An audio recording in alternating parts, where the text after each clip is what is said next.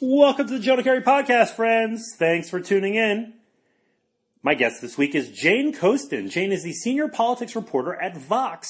And actually, that job change occurred between the time that she and I were talking, which was back in, mid-October, during the MLB playoffs, and now. So congrats to Jane on the new gig. And it was a really, really great chat. We discussed a whole range of issues. She writes about social issues. She writes about a lot about the conservative movement. She really has a good handle on that and sort of sees both sides. We talked about gun control and its very interesting history too, that it wasn't always what it was today. For various reasons, gun control was supported by both sides of the aisle for a while, and one side of the aisle more than now, certainly, and that things have changed. She's got a really interesting historical perspective. So her just lays out thoughts in a really cool way. She's written for the New York Times Magazine and a bunch of different other places. Really good with sports too. Michigan grad and wears it loud and proud for sure. And Jane was terrific. Thank you to Jane for coming on the show for a really, really cool chat, which I very much enjoyed. Some programming notes, and I don't think I've said this publicly, but I am off social media. I'll give a very brief description of that. But essentially was becoming too much of a hassle, too consumptive, too suck me in. It's funny, since I got rid of it, I've had people email me and say, wow, I wish I could do that. You know what? Tom Verducci's not on Twitter. Michael Lewis isn't on Twitter. I don't think I need to be on Twitter either. Doesn't mean I'm going anywhere. You want to reach me, you can get me through JonahKeri.com, where I'll be posting all articles, and there'll be podcast updates and all that good stuff. And you can continue to read me at CBS Sports, and other places, but primarily CBS Sports. And thank you to all the support. For those of you who did reach out, I appreciate it. Everything is cool. I just am done with social media. I don't want it anymore. It was becoming a burden. It was preventing me from doing the things that I wanted to do in my life, including this podcast, but other stuff too. So there you go. And that's it. Hope you enjoy this week's episode of the Jonah Keri podcast. It is with Jane Coaston. Enjoy.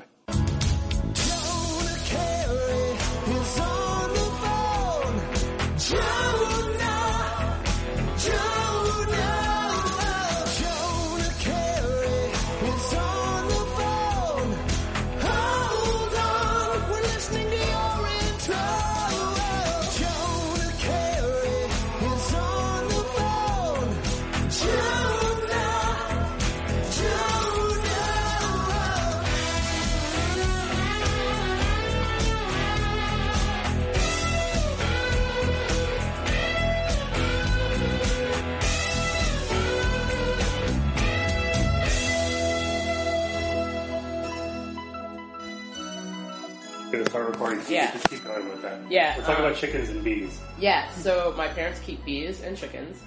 And it's very funny because my dad has this whole, have you ever read the book, not the movie, but the book Cheaper by the Dozen? No. So the original book was about this family, like an actual family of like a ton of children. And one of the things that they really operated on was that I believe it was called, here, I'll look it up. Yes. Cheaper by the dozen. Hang on a sec. I think it's one of two terms, and I want to get it right. No problem. Well, but it's interesting while we're talking about the hippie movement, the idea that, you disconnect from society and I don't need electricity or whatever. And there's that old argument put forth that if you go far enough left or right, obviously politics are very different, but you're out. It's a horseshoe. Yeah. It is a horseshoe, and I've realized that more. Okay. Yes. So it's the Gilbreth family. There were a bunch of movies, and so, I didn't see the movie either, for what it's worth. Yes, and there were a couple of movies. And so, so their mother was Lillian Gilbreth, who is a real-life pioneering industrial organizational psychologist. Okay. And so she, in the 1940s, was considered to be a genius in the art of living.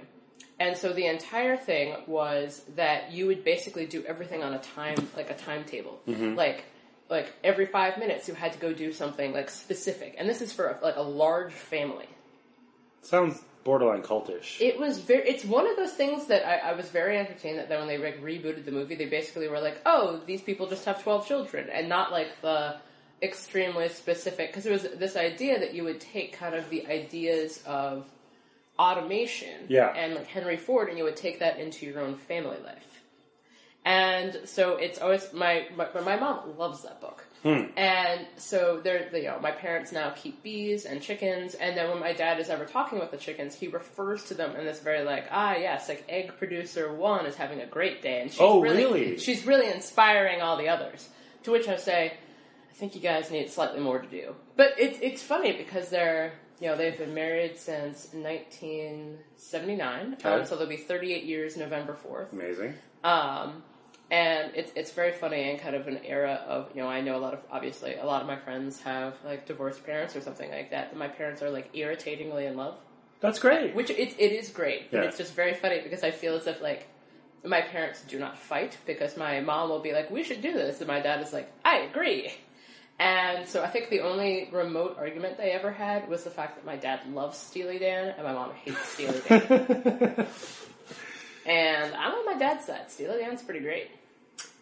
The chickens thing is interesting because I've only known one person who's super duper into chickens and talks about chickens all the time. Yeah. But it's funny you say the egg producer 1 and all that stuff because this person definitely values that. But Rocky and Bullwinkle and Chicken, like, names them, and it's a personality thing. And if I gave you 39 million guesses, you would not know who that person is. That person is Kurt Schilling. Really? That's right. Kurt Schilling is more into chickens than anybody's into anything. You can do with that information whatever you want. I feel like I have a series of increasingly more involved questions. I used to work with Kurt Schilling at ESPN on Baseball Tonight. I feel like there's something about chickens. I feel like it's similar to owning, in some ways, kind of like the hipster or hippie way of owning cats, in that chickens do not care about you. No. But you can put a lot of emotional labor into chickens, and, like, the same way you into cats. And I know I've met cats who are, like, pretty friendly, but I'm also like, how friendly are you actually, or is this just a ploy? Like, with dogs, you're like, I know you love me. Yeah. Like, you're a dog. Like, there's never been a story, I don't think, of a cat who, like, sat by its owner's grave for 15 years, because the cat would have been like, was the food here? I got it. But I mean, it feels like as humans, maybe I don't know, we put ourselves out there as dogs to be loved, but maybe inside we're cats anyway. I don't know. I don't know, but so my parents also keep bees. I think that there's something like they've got a garden and cherry trees, and they're just very like. But that's nice. They're very self-contained. My dad's never been in an airplane. Really? Yep. Never. Where do they live? Cincinnati. Okay. And my mom, the last time I think she was in an airplane, I believe, was when she went to Italy on a high school trip in 1963. Holy cow. Yep. So it's been very funny because we keep, my wife is from New Zealand, and there's been talk like, if they went, and then I'm just like, we would have to do, can you imagine, like, I know people who, they had not flown much since, like, 9/11. Yeah. Can you imagine, like, in 1963, getting on an airplane was literally like, you drive up basically to the airplane, and somebody's like, here you go. And they give you like steak and lobster and stuff. Exactly. And it's only, I actually have a book about this, that the skyjacking era of 1970s. Oh, yeah. Which, it's always interesting that, like, if something kind of, like, the 1970s were weirdly, like, our worst time as a society. I don't think there's any question. It's D.B. Cooper all the time. Oh yeah, that's what it was. And just the fact that, like, there was a kid who a 13 or 14-year-old boy, actually from Cincinnati, he hijacked a plane to impress a Swedish ballerina. Come on. Yep. 13. Yeah. I know that. But also the fact that hijacking a plane apparently took, because they would just immediately, and that was the issue, is that there were no such thing as air marshals or anything like that. Though air marshals today, it's so expensive to have air marshals on planes, and they normally don't actually, they don't catch terrorists, really. But, in the 70s, the interests of the airline was just, get the plane on the ground, get everybody home safe, give whoever that is, whatever they want. And so, if you hijacked a plane and were I want you to fly this to Beirut, I want you to fly this to Yemen, I want you to fly this to London, or something like that, they just do it. Wow. And largely, the airline would be fine, in the interest of other planes being able to keep going, and in the interest of these people being able to get off the plane, and hopefully, because, there isn't really a concept of, suing, the airline in general for this having taken place. Right. They'll just let it go. But it's so interesting to me, because my, one of the first plane bombings took place in like the mid-1960s, this hijacking era. And so my mom's perception of what it's like to go get on an airplane is like, you know, it would be literally like giving someone from like 1920, like someone, if a survivor of the Titanic, a DVD player. Like, yeah, what are you gonna do with that? Okay. And so, you know, I'm just like, I don't even know if my parents have passports. Like, I don't know what that would be like. And so it's funny because especially living in DC, you know, this is such a transient place where everyone travels and everyone has traveled. And then whatever, you know, I joke about this sometimes that like with, you know, current events or specifically stuff that happens online, I call my mom and I'm like, have you ever heard of this? And she's like, absolutely not. Like, dough.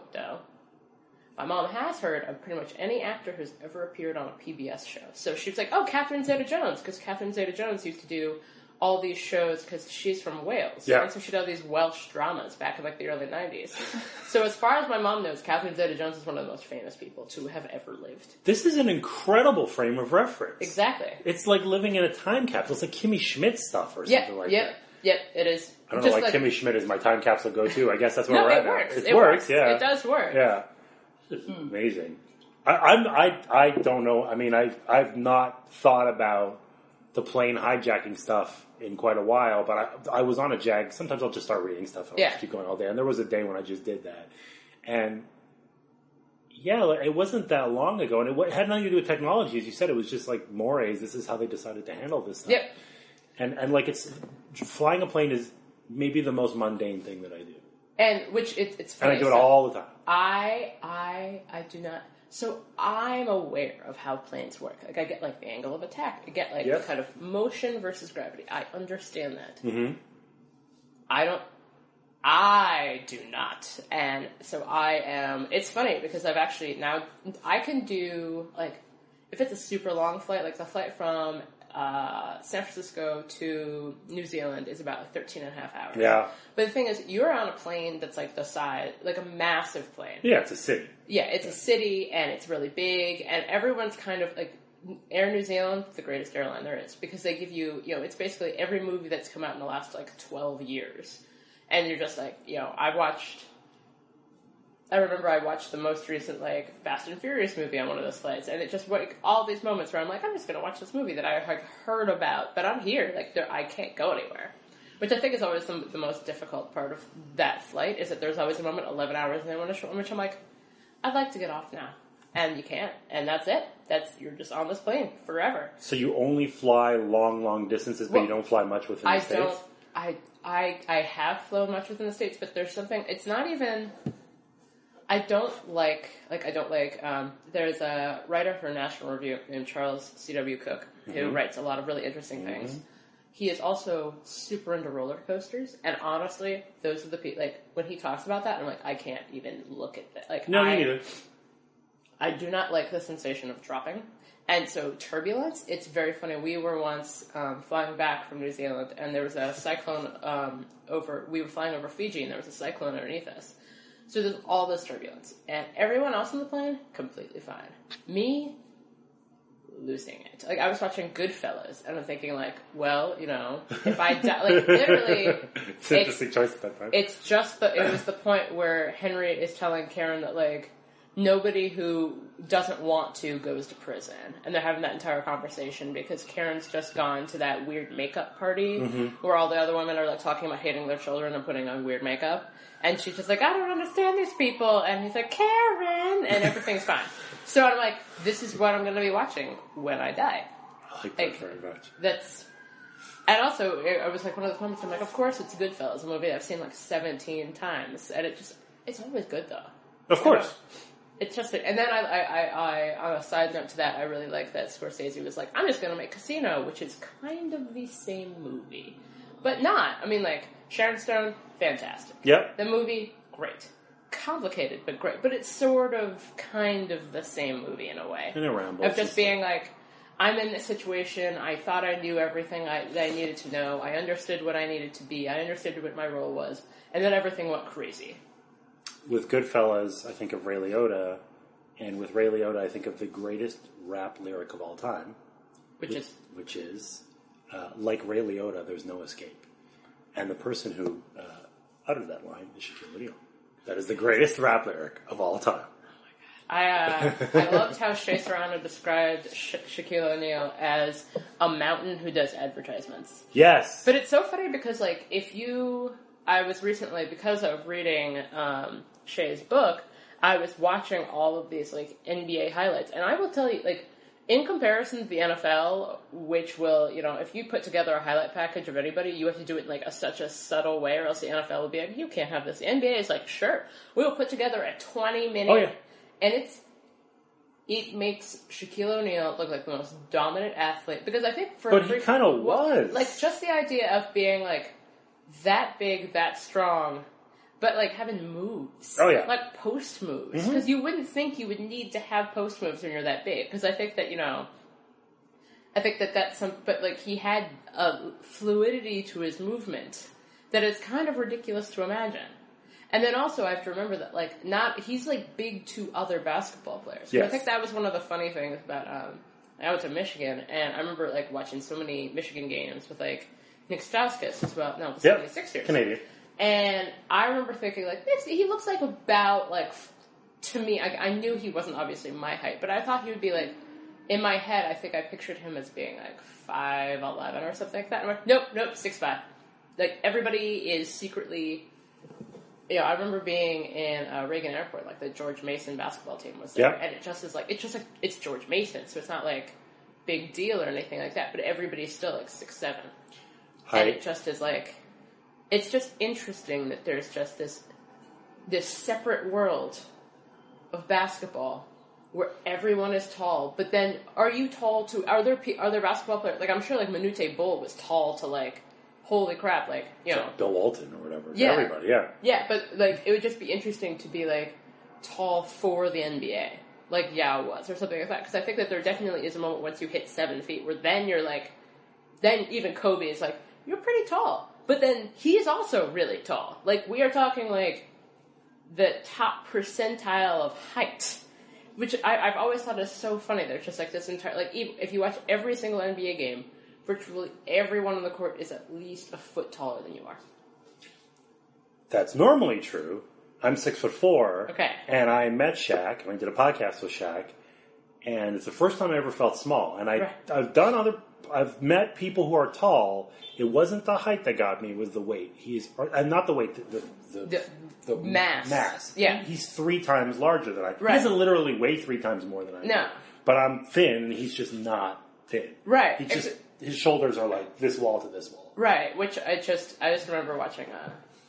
There used to be on MTV that show Cribs. Yes. And I remember he had like his bed. Yes, his bed. His giant bed, which I just was like, I was just talking about the bed. Yeah, I just was like, I need to know. One, a circular bed is one of those things that you think is like, that is a great idea. Yeah. But I really think beds need like edges and a top and a bottom. Yeah. Unless you're a dog. Because no one sleeps in a circle unless you're a dog. And I just couldn't imagine, like, how would you, where is up and where is down? Again, it was one of those moments where I was like, this is something, I remember watching at the time, like, I'm going to contemplate this for the next, like, 15 years of my life. And I have. I've been asking these questions for years. I literally just had a conversation. It was like a couple of days ago. I was just talking about, a few days ago, whatever, Shaq and this bed. And I can't. I'm so tickled by the fact that you're bringing this up. Like, I'm sure he probably showed his cars or whatever. Right, yeah, I have no memory of that. Because, like, on Cribs, the cars part where I was just like, it was always, they show you the cars, the kitchen. It depends on who it was, but lots of times the trophy room. Yeah. They'd open the fridge and be like, I don't know what's in here. Yeah. That was always a thing where I was just like, you don't know what's in your fridge. And now being, like, married, I'm like, I'm also not entirely sure what's in my fridge. Like, when I first moved here and I was, like, living with roommates, like, I knew exactly how many of everything I owned in the world. And now I'm kind of like, oh, apparently we have onions? Maybe? I don't know. But, and then they'd get to the bed and they'd be like, this is where the magic happens. Yes. Which I'm like, I don't want to think about that or hear about it. Thank you, Lil Wayne. I appreciate that information. And then you get to Shaq's giant circular bed. Yeah. And I'm just like, I just don't understand how that, like, MTV Cribs raised a lot. Like, I am certain someone, I hope somewhere like Wesleyan or something, has written, like, a really involved paper about what MTV Cribs told us about, like, 2002. Because I've told people that, like, when I watch movies that took place in, like, 2003, it feels like they took place in, like, 1870. I don't know what it is, because it's funny because you would we didn't have these. That's a big That's thing. true. Yeah. Well, I think the other thing is that I feel as if there was an era of, I mean, obviously there still is an era of, like, conspicuous consumption, but in, like, economic collapse, it's much more obvious. Like, I remember, in high school where people were, in Ohio, you still could, like, there still was such thing as McMansions, and people were still buying, like, very large homes for, like, $150,000. Which, I mean, in D.C., $150,000 will get you, like, a condo, maybe. But, like, it's so interesting because my wife and I, we've gotten into watching all these Cold War movies. So we watched, like, 3 Days of the Condor and things like that. Which is funny because 3 Days of the Condor, one, Robert Redford's super mean to this woman who's going to help him, and then they sleep together. And I'm like, that's the 70s. Like, I'm going to be really mean to you, and then we're going to have sex. Are we sure that's not a little bit now, too? Yeah, but I'm like, we now, gotta work on that. Of just being like, I'm gonna break into your apartment and then make you help me, and then we'll have sex. That's not really mean. That's menacing. Yeah, it's pretty menacing. But then at the end of the movie, it's all handled by the fact that he goes to the basement of the New York Telephone Company and, like, calls all of these, like, assassin people using actual phone wires. And I was just like, this movie would be over in 15 minutes now. Like, it just would not make any sense. Well, there's no Seinfeld. There's no. Well, especially because the beginning of the movie, he's working for, like, it's a CIA front, but he basically, his job is that he reads all day. He just reads everything. This is the best. And looks for things that could possibly be used for something, which I was like, please tell me that you, like, if he had, like, a decent healthcare plan, that's the best job. He's a reference librarian. He basically is. And, which is amazing. My dad was a librarian for a long time, and it's a good job. Of course! And then, he leaves to go to lunch, and it takes a long time, and then he comes back, and everybody's dead. And he's like, okay, what happened? And then the CIA people are like, you should come in. But, like, the CIA also wants to murder him, and everyone wants to murder him. But just all of these things where I was like, what if he'd, like, been able to, like, call in, like, Uber Eats or something like that? Or just all these things where I'm like, this movie would be it does not make sense. But, no, it's funny to just think about. But somehow that movie, not the phone stuff, but just, like, it's in New York. It's in parts of New York that kind of look like parts of New York now. Yeah. But, like, watching a movie that was made in, like, 2002, 2003 feels like it was made, like, this other universe. Where it's just, like, especially movies that had to take place, or taking place in high school, where it's trying to be reflective of, like, young people fashion. A young people fashion that I don't know if ever actually existed for, like, people besides attendees of VMAs, but it's funny. But it also reminds me, we also watched with a friend of ours, Butch Cassidy and the Sundance Kid. Oh, it's top 10 for me. Maybe it's a great movie, except one of those moments where you're like, clearly it was edited at a time where people had really long attention spans. Because do you remember the whole scene where it's raindrops keep falling on my head and Paul Newman is just riding around on a bike with Robert Redford's girlfriend? It's a montage. That takes 10 minutes. It doesn't really? It takes forever. For one thing, Raindrops Keep Falling on My Head is not one of the great songs of our time. No. Two, I'm like, you guys are in actual peril. Like, you're both like, the authorities have been looking for one or both of you for this whole time. But no, we've got plenty of time for this extremely long. We've got baguette and cheese. We got to chill it out a little bit. Yeah, and just riding around on a bike, as if neither of us have ever seen a bicycle before. And I'm aware that the bicycle at this timeline would have been, like, super new and exciting. And we've just kind of gotten away from, like, the earliest era of the bicycle. My dad is a huge bike person, so we watch the Tour de France every year. Oh, that's cool. I've learned a lot about bicycling history and, like, the best Tour de France racers and things like that. And I think no one took the Lance Armstrong thing harder than my dad did. Because it went from being, like, this amazing story to being, like, oh, he's really good at cheating. Every athlete is good at cheating. Every athlete cheats, and I have no problem with it. And Barry Bonds is my guy. Yeah. No. Well, I think I'm agnostic, but he's my guy. Right. No, I think that it's interesting, especially with something like the Tour de France, because the reason, like, because everyone cheats, everyone else has to cheat. Yeah. And and everyone always has cheated. Now, it used to be, like, with, essentially speed. And there was an incident in like the early 60s in which someone had a heart attack as the result of speed, like while bicycling. And he's like, there's a memorial to him on the mountain where he died. Oh, wow. But like, the Tour de France is one of those things, like if you came up with the concept now, people would be like, I don't know if that's such a good idea. But because someone came up with it in like 1912, people are like, that's fine. All right. We go along with it. Yeah, it's like the first marathon. One of my favorite YouTube videos, John Boyce, who writes for SB Nation, he did this video, like I believe it's the 1904 Olympics in St. Louis, and how it is like the worst, most ridiculous marathon ever, because one athlete's coach thought that the best thing to do was to dehydrate the athlete, and like, not allow him to have any water or anything like that, and like, the route was really unclear, and people were like drinking wine like while running, and like it just a complete calamity. Utter calamity. I was in St. Louis this summer for a wedding. My buddy Benjamin Hockman was a sports columnist, and he was showing me around. Like we were in a place called Clayton, which is like one of the western suburbs, I think. Right. Yeah, I used to live in St. Louis. Oh, okay, cool. And he's showing me like, okay, this is where this was. This is where the Olympics was, and I'd forgotten. It's like the here, like where the Bed Bath and Beyond, like that's where the Olympic. And there's something about that. I'm aware that cities were was more of a flat concept, and it wasn't like here's Paris, here's LA, here's New York, here's everything else. But still, it just doesn't. I mean, it's the same thing. One of the best books ever is The Devil in the White City, which is about the 1893 World's Fair in Chicago.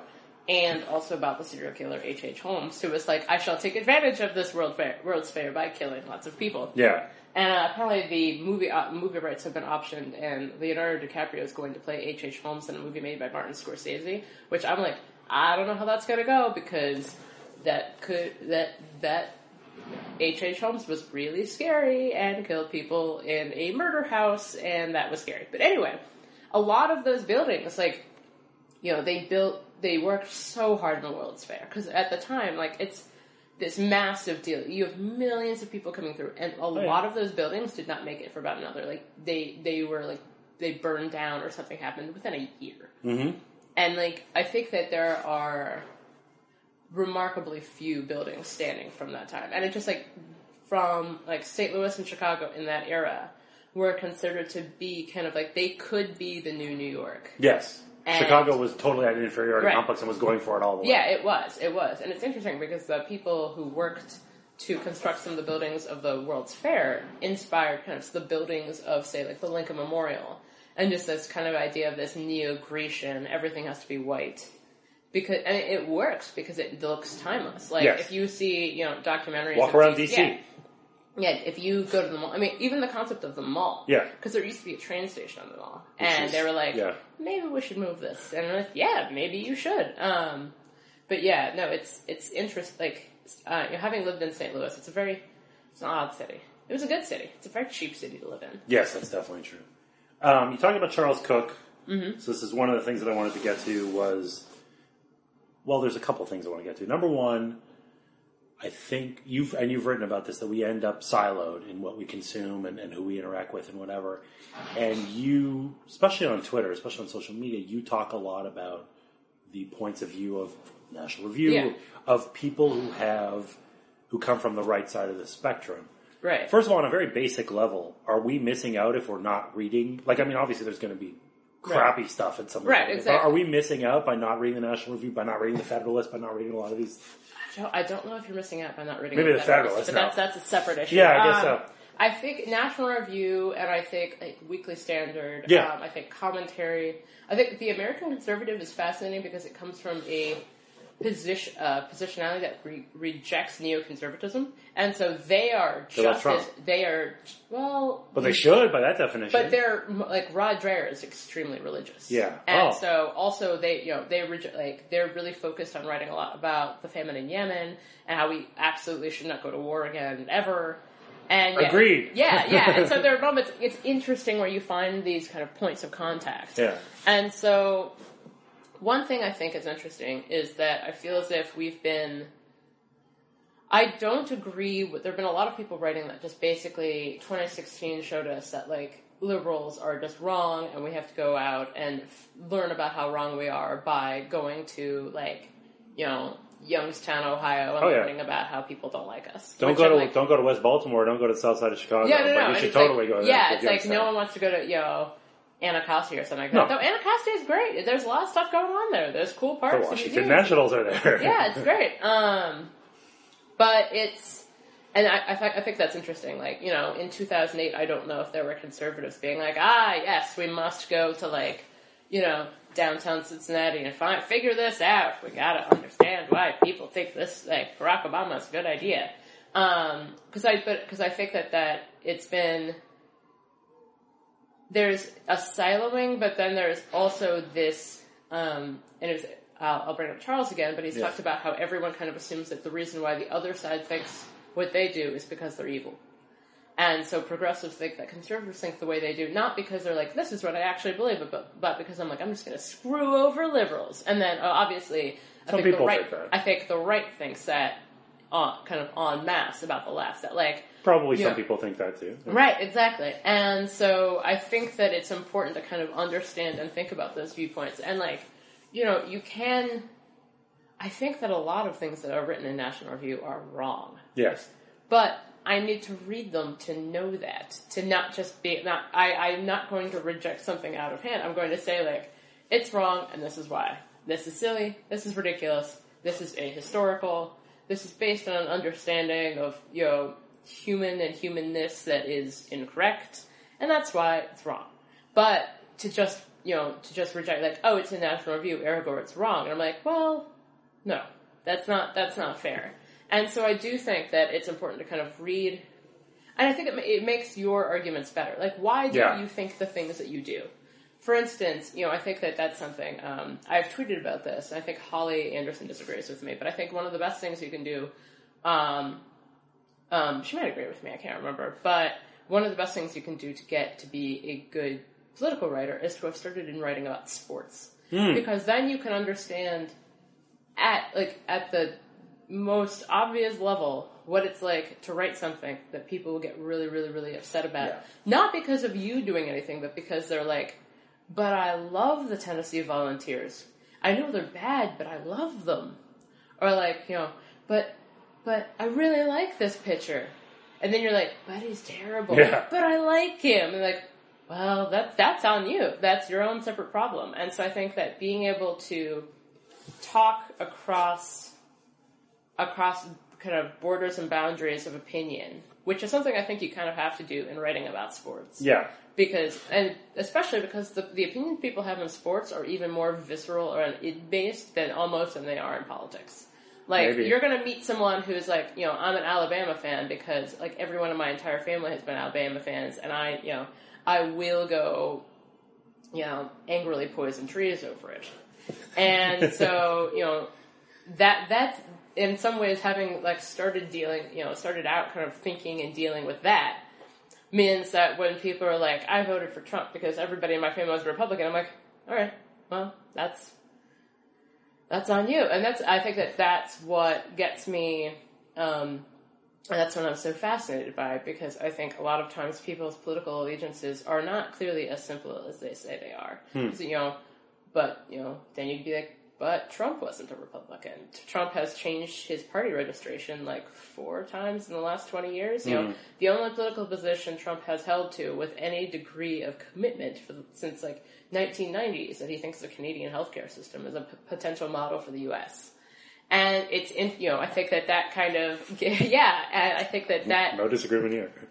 That kind of gives me a sense of like, there are more questions to ask, but I have to know the positions first. I have to know what conservatism looks like. I have to know what these political ideas look like. And then to understand why people would be like, well, I've always been a conservative, but I'm going to vote for this guy who definitely isn't.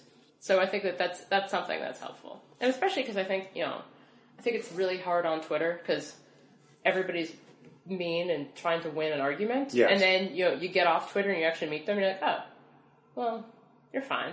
Like, you don't have to be best friends with them, but they're like a member of the human race most of the time. This is, by the way... Sometimes they're bots. Sometimes they are not real people.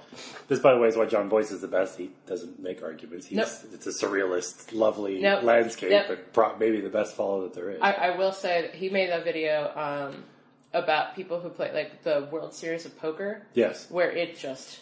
I don't even really understand how poker works, but after watching it, I was just like, this is the worst. To participate in this sport is the worst thing I can imagine. Why? Now, it just is, because you can't do anything. You can be a good poker player. You're going to be second guessed. Yeah, but like, you know, if the cards are dealt in a certain way, or things don't happen a certain way, you have lost thousands, even millions of dollars because of the universe. Oh, it's all random chance. It's that would drive me. That would drive me out of my mind. You want to wear clothes that fit. You want to wear clothes that look good. Indochino's got you covered. They're fantastic. I've used them myself. Showrooms all over North America. You can fill out an application online. I went to one of their showrooms, and it was great. They fitted me with a wonderful suit that fit perfectly, much, much better than off the rack for my kooky build. They made it happen. It was great. And you can choose from hundreds of top quality fabrics. Personalize your suit just the way you want it, whether it's for work, a wedding, special occasion. Maybe you just want to look good. They're really, really excellent. As I said, it was hassle-free. It was inexpensive. It was easy to do. And they made the process seamless. And I've got this rad suit that I've worn to all kinds of things. Events, weddings, work stuff, what have you. And get this. This is even better. Jonah Keri podcast listeners can get Indochino's best deal ever, $359 for any premium suit when you enter the promo code Jonah, J-O-N-A-H, but you should know that, during checkout. That's 50% off the regular price for a made-to-measure premium suit, plus the shipping is free. Go to Indochino.com, Indochino.com, promo code Jonah for any premium suit, just $359 and free shipping. An incredible deal for a suit that will fit you better than anything off the rack ever could. So you just wrote, we talked about conservative media, you just wrote about Ben Shapiro. Yep.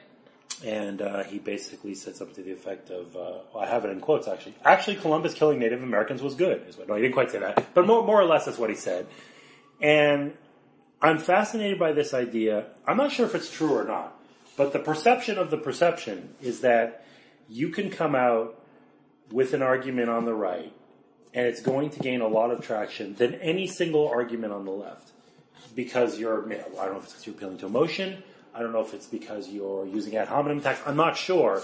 But it seems like there's more momentum, whereas it's hard to find a universality of agreement on the left. First of all, do you agree with that? And secondly, if that's the truth, then why is that? I agree with that in parts, and I think, and here's why. Yeah. I think for the right, because, are you, if you're on the left, are you Chris Hayes on the left? Are you Bernie Sanders on the left? Are you Young Turks on the left? Are you Glenn Greenwald left the country and now are dealing with rescue dogs while writing for The Intercept on the left? I used to love Glenn. Yeah. And I still follow him on Twitter. It's worthwhile because, it's one of those things like, you gotta investigate your ideological priors. And then a lot of times he's talking about dogs and I'm like, that's nice. That's good. I think there's a lot of different ways to be on the left. Now, there are also a lot of different ways to be on the right. However, a lot of those entities have kind of grouped themselves together in such a way that they're like, okay, our primary objective is fighting the left. Because they believe, even with having the political power that the right has, which I think at this point the right is as powerful as it's been since, obviously Reagan had kind of the first term issues with the economies, but I'll go for 1984, 1985. Yeah. Obviously the moral majority isn't isn't rising as it was at the time, but I think that's a separate thing that also has to do with kind of the nature of television and the nature of our own perceptions of religion and what evangelicals want and believe now. Right. But I think that there's a sense that because, if you, and I heard this argument because I think Ben responded on the podcast, if you see Hollywood, Harvey Weinstein, he's donating tons of money to liberal causes while being a gross, awful person. Yes. But he's a liberal.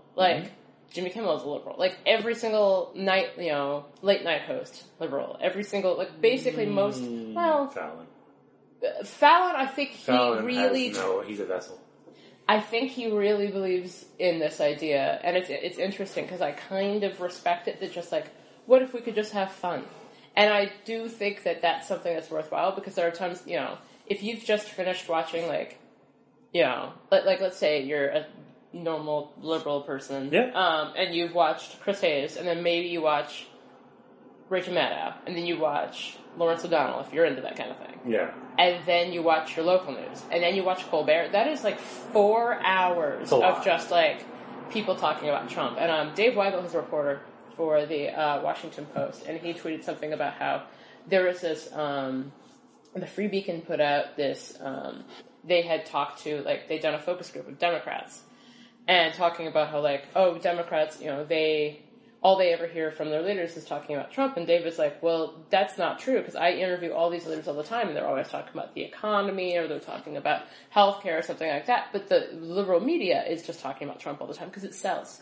Like, Rachel Maddow's ratings are outstanding right now, probably for the first time in a long time.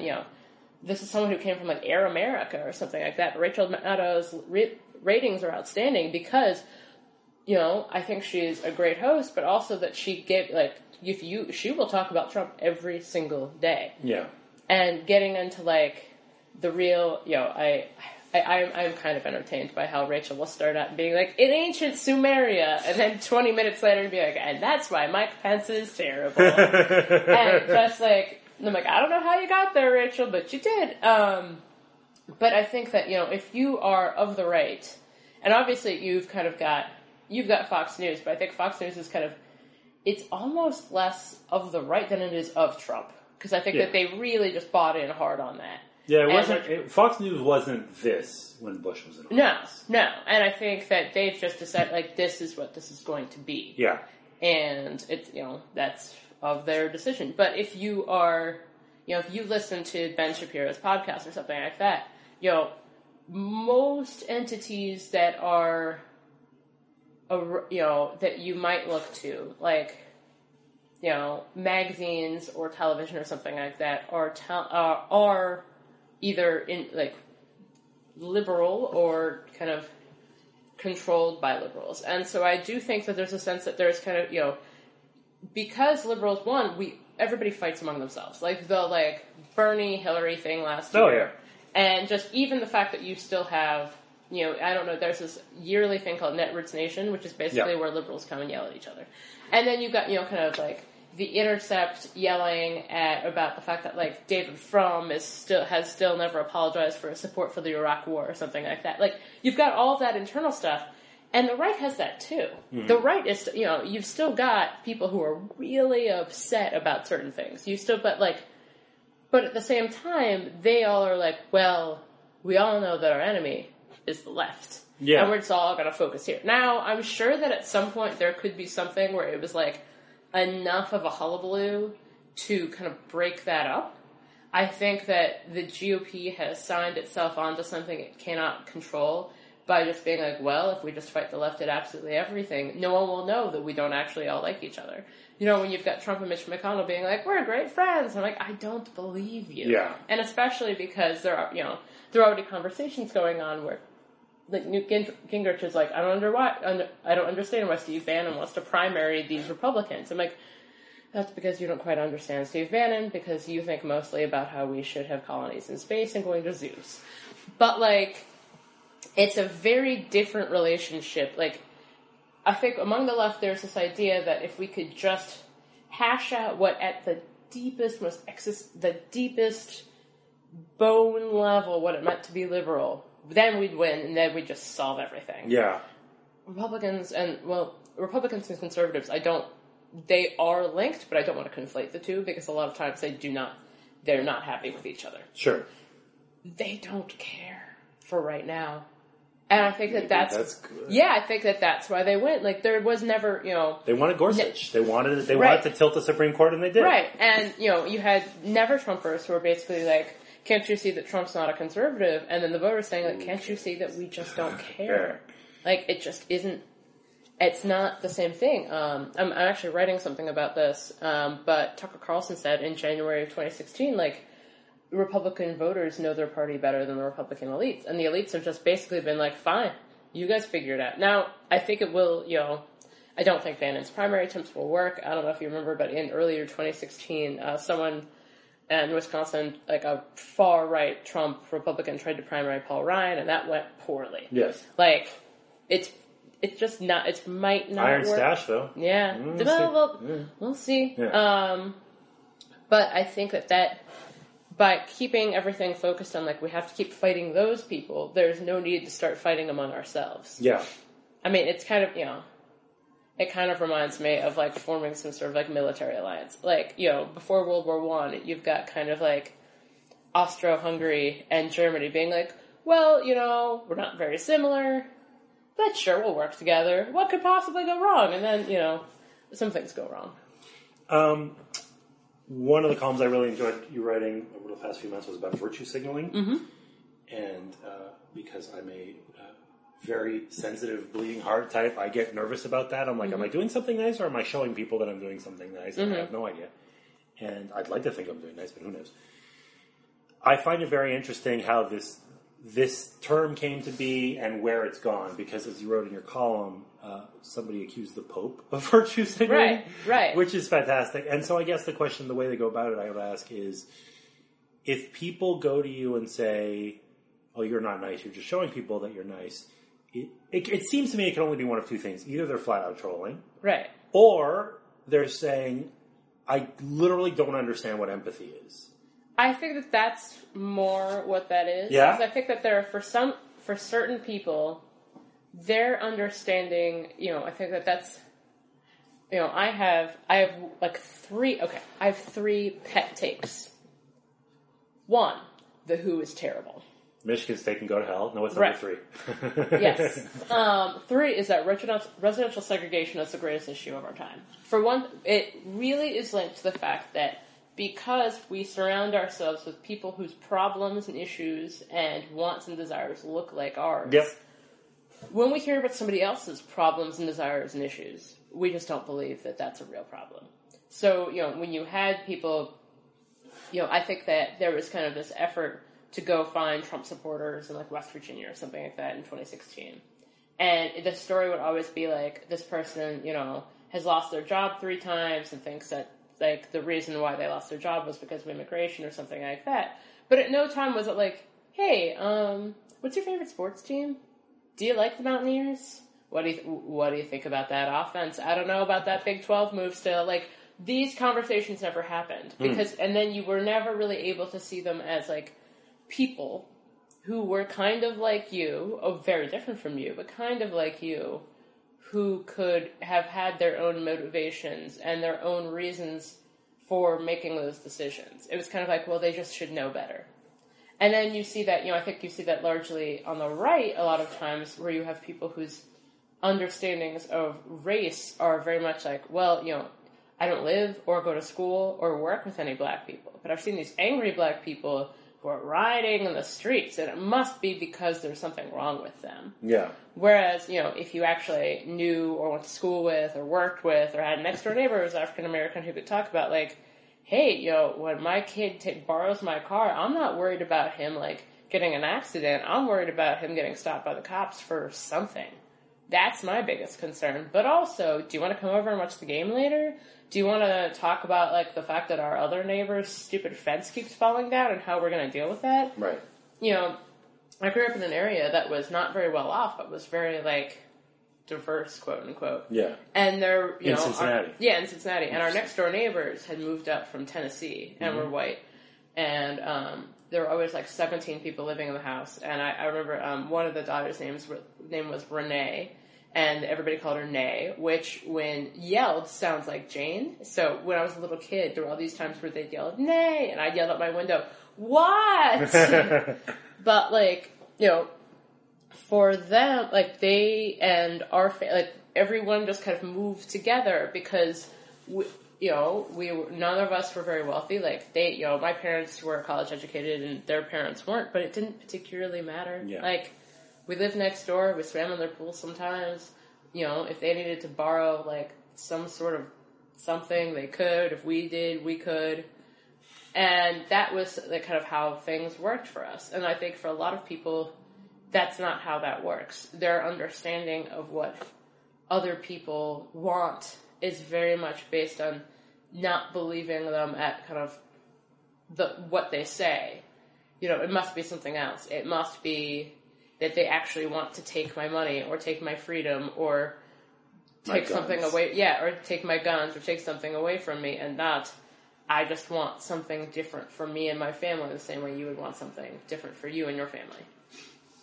Is it literally that if we don't live near somebody, we can't get that? What about, would reading a book do that? I mean, I think in some senses, I almost has to be that deeper experience. Like, you have people who are like, well, I've read about Martin Luther King, so I think I understand him. I'm like, I don't think that that's the same thing. Yeah. Especially because someone like Martin Luther King, who could be somehow conflated into, like, this, Martin Luther King never protested. I'm like, sir, do you know anything about anything? Like, go look at Hoover's dossier on him. Exactly. Like, the fact that the FBI tried to get him to kill himself. Mm-hmm. Like, that was kind of the whole point. And so I think that it really does have to be that experiential knowledge, which I think is extremely challenging, because I think that there are a lot of communities in the United States where that's just not going to happen. And you can't ask people to move to be like, to make them understand other people better. Like, that my kids are in school and I like this restaurant. I'm not going anywhere. Yeah. And your kids, you like your kids' school or something like that. And I think that that's one of the things that's particularly challenging. I think that that's something, it's interesting because, I went to, like, very much all-white high school and things like that. And, like, even just those experiences of having people who would say things and not know that they might be offensive at all. And I would tell them, and they're like, oh, I'd never really thought about that. And I'm like, of course you wouldn't have. Yeah. Like, at no point in your entire life have you come across anyone who is not...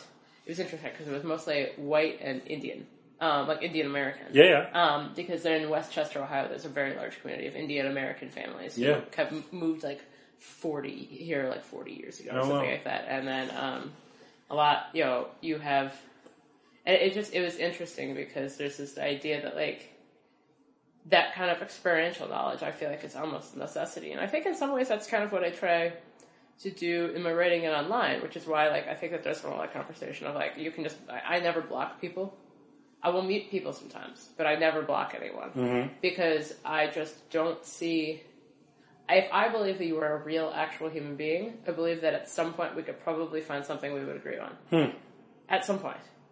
Now, with a lot of people, that's, like, I'm sure Richard Spencer and I enjoy the delights of ravioli, but I don't really want to have a conversation with him about it. That would just be like, okay, you want to set up a white ethno state, but have you had this lasagna? Like, that's not going to work. But I do think that there is some common ground to be found.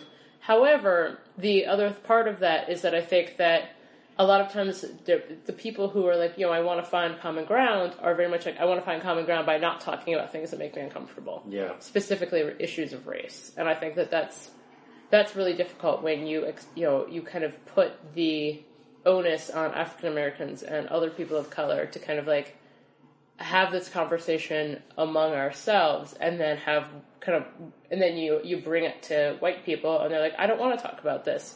Why don't you read this black guy who says that I don't have to talk about this? And I'm like, that's not how this is going to work. You inject history into a lot of your pieces. Yep.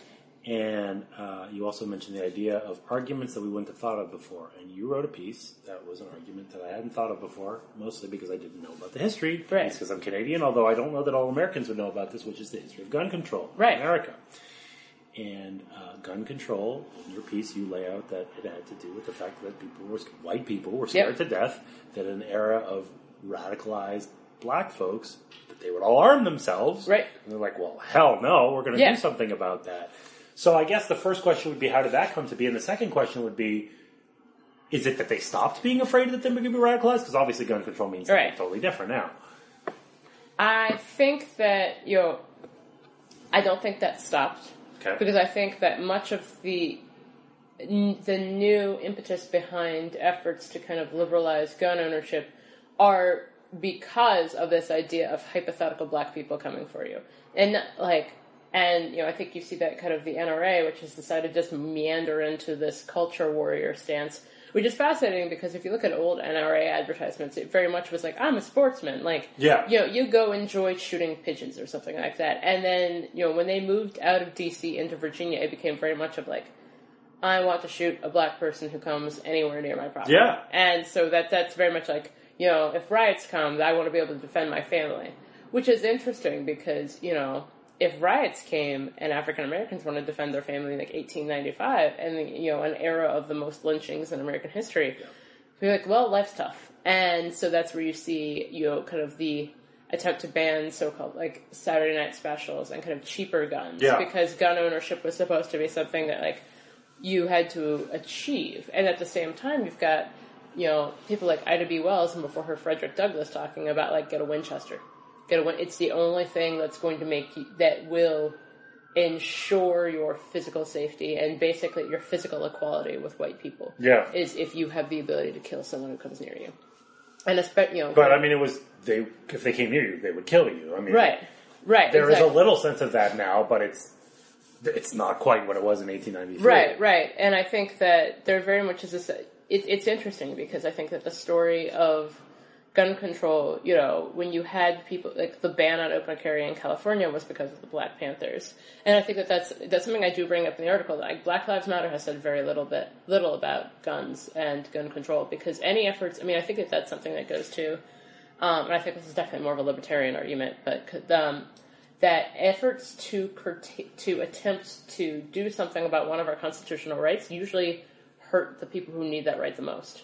So efforts to kind of put limits on, like, free speech, for instance. Like, the free speech they're coming for is not going to be, like, Jeff Sessions'. No. It's going to be, like, DeRay McKisson's or something like that, or someone from Black Lives Matter. And with gun control, the guns that are going to be attempted to be controlled aren't going to belong probably to, like, a, middle-aged white lady. It's going to belong to, Marissa Alexander in Florida, who, shot at her abusive husband and then was like, I stood my ground. And Florida was like, that's not what we meant. Yeah. And, you've got these cases in which the Castle Doctrine only applies to certain people. And so I think that that's something, I've said on Twitter that if we're going to do the First or the Second Amendment, we got to do it fucking right. Like, we got to, like, we said this, so it has to mean that. Like, in the letter of the law, for everybody, all the people, that's what it means. There is an argument that's been put forth lately about Confederate statues, that if we remove Confederate statues, we are erasing history. No, we're not. People have books. So this is not... I guess I would ask the same question. Is this another disingenuous argument? It's just like, no, we want to be racist and that's it? I think that is. Yeah. And also the fact that a lot of the statues that are put up, it's not like, the statues of, like, Nathaniel Bedford Forrest, that's, the one that looks, I can't remember what it is, but it looks demonic. I think it's in Tennessee, I can't remember. But, like, that was not put up as, like, yes, to remember our Confederate dead. That was put up as, like, look at this great guy who formed the Klan. Yeah. Like, these were not put up to be, like, many of these were not put up to be, like, let us mourn the dead and, remember their lives, remember how many people missed them, and hope that this kind of violence never happens again. It was like, this war definitely had nothing to do with slavery, and was definitely awesome, and definitely the South should have won.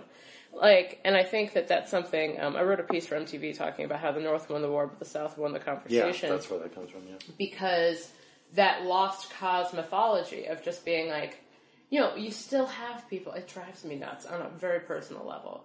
I had someone on Facebook who was, posted her wedding photos, and she had taken her wedding photos at, like, a southern plantation. Oh, yeah. I was like... This happens all the time. Oh, it happens all the time, and I'm just like... So, and supposedly enlightened people do this, too, because it's pretty or whatever. Oh, I'm sure it's lovely. Yeah. But also, like, that's, like, where, my ancestors were actual physical slaves. Yes! And I'm sure, it's delightful, but, my family died there. Like, they worked until they died there. I lost my family in the Holocaust. It'd be like somebody saying, I'm going to Treblinka for my freaking honeymoon. Exactly. Like what? people are not going to Dachau to get their engagement. No. God, that would be maybe that's the next step. I feel like that's the social media thing that Twitter's just like, we got it. We should erase this. Throw it away. But, Yeah, I think very much, and especially because this idea that, like, oh, if we take down these statues, people won't know who these people are. And I'm like, people know who, like, in Germany, it was interesting because there are people like, oh, there are no monuments to, like, famous Nazis. I'm like, well, there are a couple of, like, buildings named after, like, Erwin Rommel. Yeah. But honestly, for a lot of people, I think Rommel was, like, he was a great military leader who didn't really approve of anything and was kind of induced into committing suicide. Right. So I think that that's a separate thing, but also the fact that, like, I've studied a lot about Nazi Germany, specifically the Eastern Front and the Battle of Stalingrad. And part of the point of denazification was, one, there was a, like, U.S. directive in occupied territories after the war that was, like, take down statues of these people. Like, it is the most, because otherwise they will become memorials. That's why, like, there are a couple of, I believe it's Rudolf Heydrich, who was the hangman of Czechoslovakia, I believe. I might have gotten that wrong. But he was shot by partisans in, I believe it's Operation Anthropod.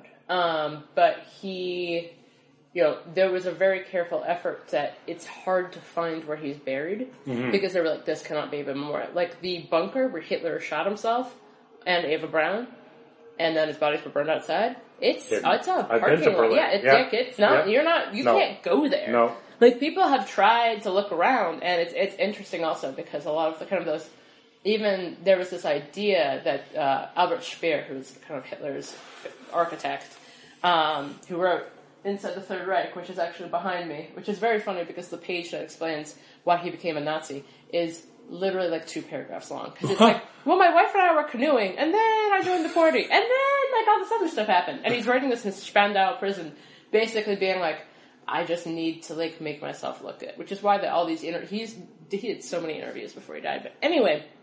Why are you watching his legacy? Yeah, and basically to be like, it wasn't really my fault. Yeah. And that's following orders. Yeah, and so it's interesting because there are all these structures. So they were supposed to kind of raise Berlin and create this ideal city called Germania.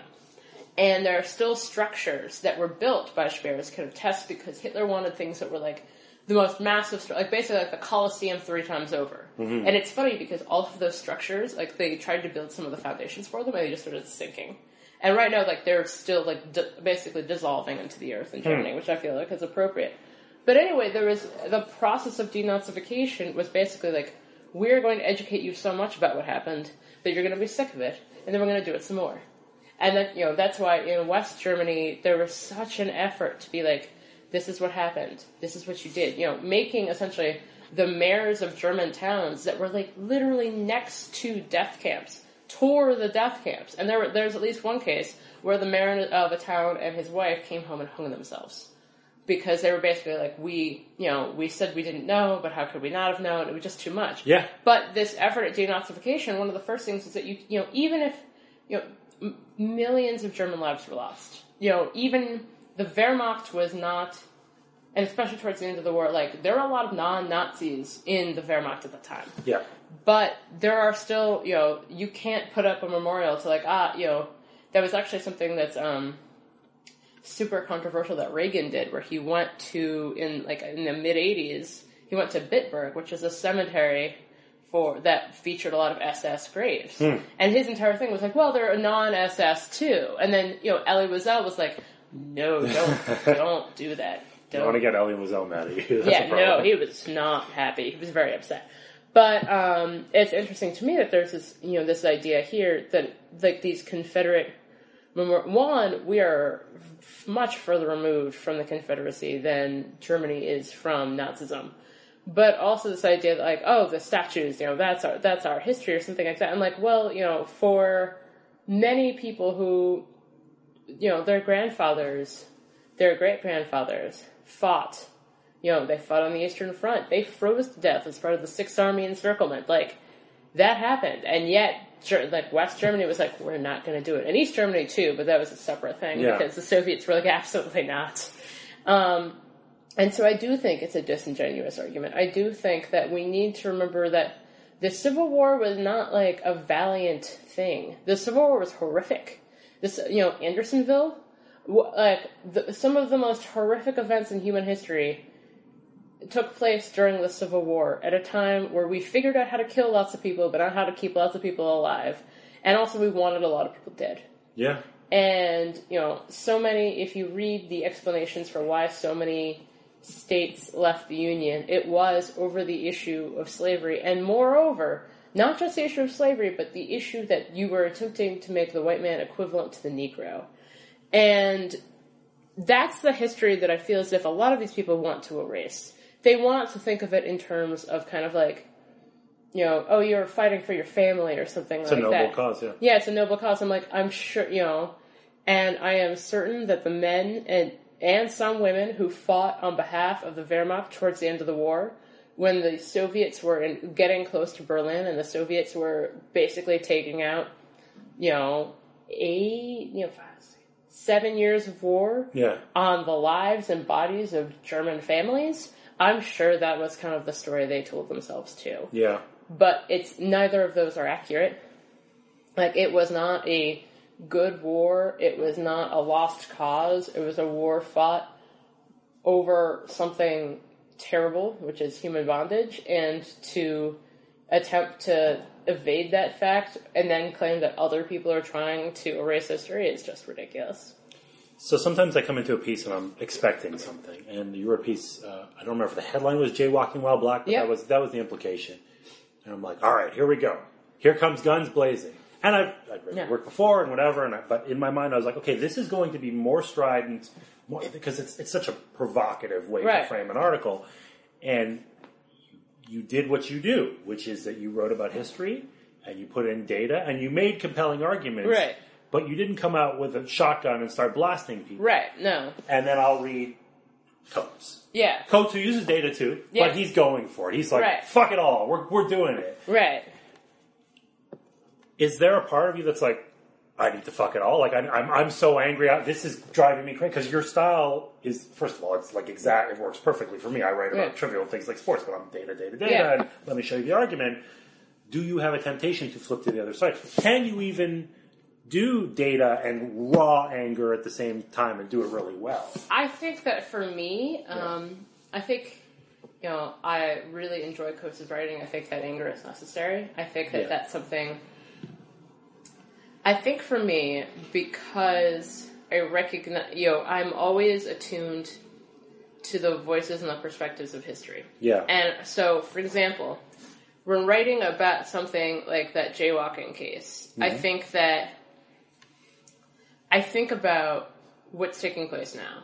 But I'm also thinking about 1919 and the race riots in Chicago, in which, a black kid tries to swim at a white beach and people die as a result. Mm-hmm. And I think about, the experiences of my grandfather who served in a segregated unit. He was in the third wave to invade Normandy. His boat got blown up, so he had to swim in, and he never swam again. Wow. He would not. He would take baths, and that was about it. Wow.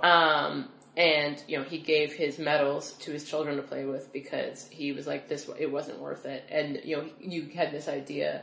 A lot of African Americans had this, there was kind of the double victory, that if we won over there, we'd win at home. And I think in some ways that eventually wound up being true, because I think that you see that a lot of people who came back from World War II and still experienced discrimination, especially because they'd had the moment of going to somewhere like Paris, where it's a different thing. It's a totally different experience. And so that was able to happen. But, I think about moments at which, someone told me recently that, when the shit got really real. And I think that I am cognizant of the fact that this is not that. And for me, I think it's important to impart with data and impart with research and impart with my writing that, there is something better that we could have, but that our history has been so much worse. It's interesting because I think Coates' work is so important because his discussions of blackness and black identity in the United States are something that a lot of people have never really thought about. And he is as angry as he has every right to be. And in some ways I am too. But in other ways, I just keep thinking about the moments that are possible for me and possible for my family. I think another thing that's interesting is because I do not, Coates has talked about how he his father was a Black Panther, and he comes from. I actually saw him speak last Monday at a Metropolitan AMA to release his book, and he talks about he comes from kind of that Black separatist legacy. I do not. Yeah. My dad. Your parents are hippies. Yeah, my parents are hippies. My dad went to Northwestern. He was a history major. We spent a lot of time as a child with watching World War II documentaries and then listening to Gil Scott-Heron records together. It's a very different experience. So I think that really shapes, that shapes how I write and how I view things. But I do have the experience of him, me being upstairs and him coming home from work and talking about how some guy came to the library and wanted to get my dad, who is an adult, and wanted to get that boy to help him. And just kept saying it. And why won't that boy help me? This is not 1925. No, this would have been 1994. Yeah, right. I would have been 7. Yeah. And, just knowing that still existed and exists. And so I think in some ways, because our racialized experiences are so different and more subtle, but just as dangerous, I think I want my writing to be more subtle, but just as responsive. Because, it's not, the Klan burned down my grandma's family farm, outside of Atlanta in the early 1930s. And, that's not my experience, but the Klan did gather not far away from D.C. in Charlottesville, and a woman did die. So that's my experience. And so I think that the rhetoric and the kind of the means of writing that I use has to be more reflective of Charlottesville than of my grandmother's farm. So I got a couple more I want to ask you. We did 1/3 rail, which is politics, and now I'll ask you about religion. Okay, why that sounds not? Great. So I found your blog, and you wrote an interesting piece. It was a response to a gentleman talking about your experience as someone who's gay, right, and about the Catholic Church, right, and ultimately you left the Catholic Church, right. So on a very basic level, I guess what I would ask you is, can we reconcile a religion in which pretty much all religions are not super cool about same-sex partnerships, right, with same-sex partnerships? Can one continue to go to church, mosque, synagogue, whatever, be out, be happy to be out, and it all works fine? Right. Is that possible? Yeah. How? I think that's something that I've found. So it's funny because I wrote that, and it's interesting because I thought, I'm never really going to go to church again. That's it. Yeah. But I think, still always had those questions. I'm a questioning person. Mm-hmm. It's something I've always been. It was actually one of the things that drove my parents crazy, because, my nightmares as a child were just what if everyone on Earth is dead, but we don't know it yet? They're always, deeply horrifying things. My parents were can't you have dreams about, monsters? Or puppies. Yeah, or something like that. And so, it was interesting, because there's actually a church near us called Foundry United Methodist Church, and I was not raised a Methodist, but Foundry was among the first to start doing same-sex marriages. And my wife and I had walked past there 17,000 times, and about 2 years ago, I was we should just go. I think it'll be nice for us. And I was kind of I'm gonna take you. But it was... Does she identify as religious? Yes, okay. She does. I think she was raised Anglican in New Zealand. Yeah, makes sense. New Zealand is not a very religious place. Yeah. I think it kind of has that kind of Commonwealth ancestry that you kind of get in England or something like that, where people are I'm Church of England, but eh. Yeah. But, so we went, and ever since then, there are so many gay people there, and so many gay people of faith. And that was something that I was really astounded by. And it's interesting, because, as you know, I always investigate my ideological priors. Mm-hmm. And so there are a lot of people, like Rod Dreher at the American Conservative, who's basically you cannot be gay and Christian. You just can't do it. Yeah. And there are a lot of people who think you can't be gay and Jewish, and gay and Orthodox Jewish, which I think is a separate experience from being Reform. Yeah. Which is interesting, because I think I've learned more about Orthodox Judaism over the last year than I had before, and I think it's interesting, just kind of those relationships. Mm-hmm. And, you cannot be gay and Muslim. And I think that is, from that perspective, it's like, when people talk about like picking and choosing from the Bible. But at the same time, I think that picking and choosing from the Bible is kind of the American Christian experience in general. There's a lot of stuff like, the out of wedlock birth rate at Jamestown within the first 10 years was something like 40%. Like, there was just a lot of like, yes, this is great, and yet this is not what's happening.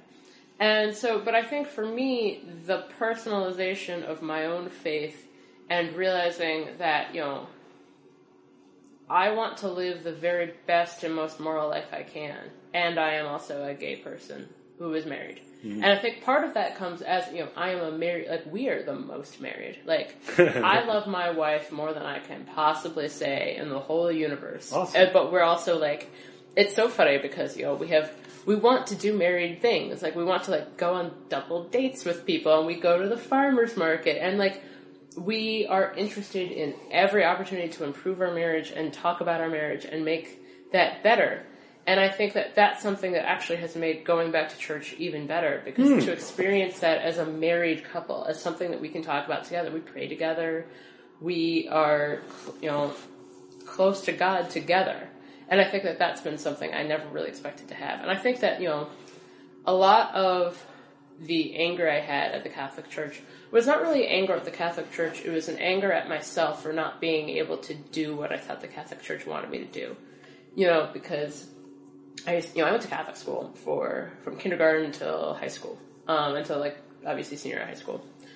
And I felt like, I always felt kind of like it was like a weird comedy sketch that like, when I was in, kindergarten, it was like, Jesus loves you so much. First grade, Jesus loves you so much. Third grade, Jesus loves you, but there's like some provisos and addendums and this asterisk, and this thing called original sin, which, he handled, but then there's this other stuff that you gotta handle. Which it's been very interesting going to a Methodist church, because they're very, like, they have a ton of meetings, and Catholics don't have meetings. Yeah. We're basically like, we'll leave it up to somebody else to tell us. But, I think that relationship has changed in a lot of ways, and like my views on that have changed since then. 2 final questions. One is, my favorite article that I've read by you is the Trump-Jackson piece. And it has nothing to do with Trump, and it has nothing to do with Jackson. It's about the fact that we are searching for heroes all the time. And, right. And you are super inspirational in the piece. You're like, we're all heroes. And how do you affect change? You affect change if millions of people band together, not if one messiah figure rises up.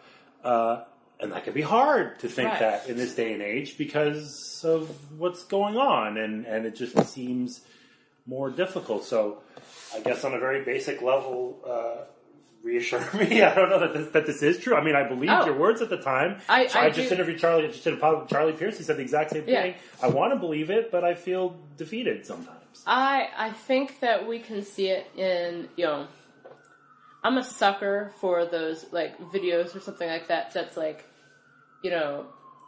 kids doing the right thing, or high school football teams, like, being good to one another. Yeah. Because I think that the reason why I'm a sucker for that is that, I do believe in the inherent goodness of people. For a long time, I thought I did not. For a long time, I thought, like, people suck. Like, I kind of had this very Hobbesian model of just, like, people are garbage. And, this kind of Calvinist model that, like, people are garbage and need to be improved. But I do think inherently, and I've seen this in times of personal challenge for myself and personal challenge for others, that people will generally, like, we each have the capacity to do something really good, and we usually want to. Like, the reason why the stories of people being terrible become more prevalent is because they're remarkably rare. Like, not to get too visceral with it, but there aren't that many serial killers. Yeah. That's why many serial killers are famous. Yeah. Like, there was only one Ted Bundy. Like, it's not that widespread. But there are a lot of stories of people who are, like, really good people. There are a lot of stories about people who, like, donate food or make sure, their shut-in neighbors have enough to eat or are being taken care of, or who are just good in general. And I think that that's what reassures me, is the fact that, the stories you hear are the stories that are told because they're rare or because they're particularly interesting. And as someone who's, I love reading true crime stuff. Like, of course I'm into that. Mm-hmm. But I also know that that's not the story of humanity as a whole. People are interested in kind of the darkest of our nature because most of us generally don't experience that all the time. Yeah. And thank God for that. Yeah. But I think that's where I find hope. And one last question, which I do at the end of every podcast, is I always ask the guest for a life tip, a nugget of wisdom, a clever something. It can be super serious and heartfelt. It could be something super silly.